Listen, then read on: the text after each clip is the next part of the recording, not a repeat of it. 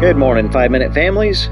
Today we are finishing our series on fasting. We are on the T in our FAST acronym. F, first things first, A, accountability, S, satisfaction, and T, trust. A few questions to kick us off.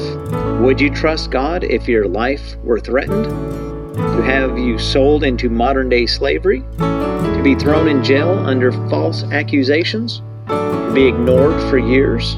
It seems preposterous that God would allow unspeakable evils to happen in this world. God is a God of love, after all.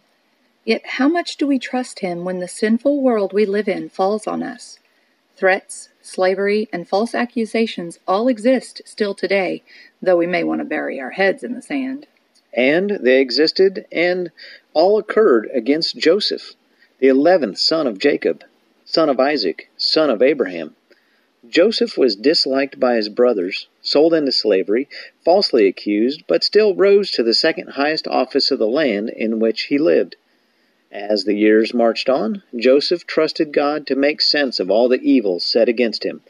And when he was in a position to save not only his father and closest brother, he also saved all the brothers who were cruel to him, cruel to their father by deception and more.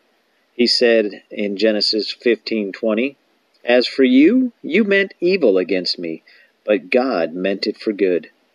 Can we say that?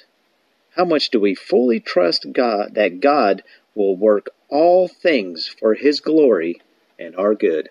I certainly couldn't see how losing our longed-for child through an ectopic pregnancy, then being in ongoing pain from the surgery that followed, and then losing the house we had waited for so long, how that could possibly have a positive meaning. It was just suffering, plain and simple. Now, suffering is part of this earthly life and will draw us closer to the Lord. I understood that, so I suffered, knowing logically that I would learn something, but wondering what on earth it could possibly be. One evening, someone I dearly love who does not believe in God asked how I was doing. After years of lovingly sharing about the Lord only to receive cold looks or the person walking out, he stayed and listened. He listened to me speak of grieving my little one's life and how I knew that I needed to trust God despite the losses being costly and disappointing. They were teaching me something. I shared that I had hoped that the baby's life mattered greatly to God and that its life had meaning.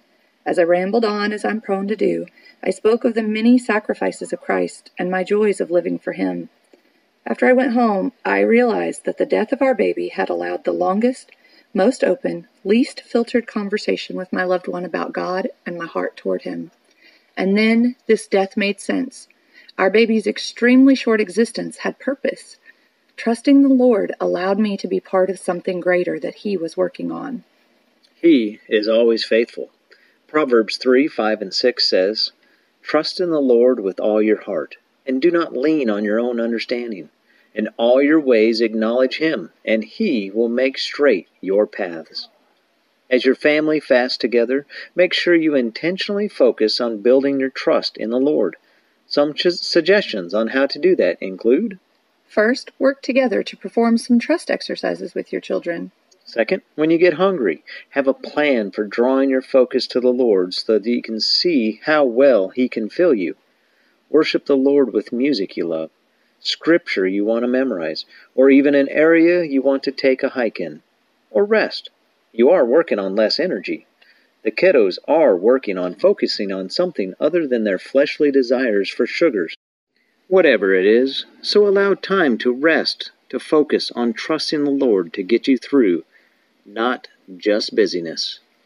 Third, discuss areas where you each lack trust in the Lord, and pray for each other in those areas. Fourth, do not let your feelings lead you. Look to the truth of Scripture. Remember all that God has done in your life, and then reevaluate your feelings based on truth and remembrance. One author coined it this way: fact, faith, and feeling. And finally, reflect on God's promises. Look up the various promises of God in the Bible and discuss how God kept those promises. He is trustworthy. The end of Colossians 1:6 reminds us that all things were created through Him and for Him.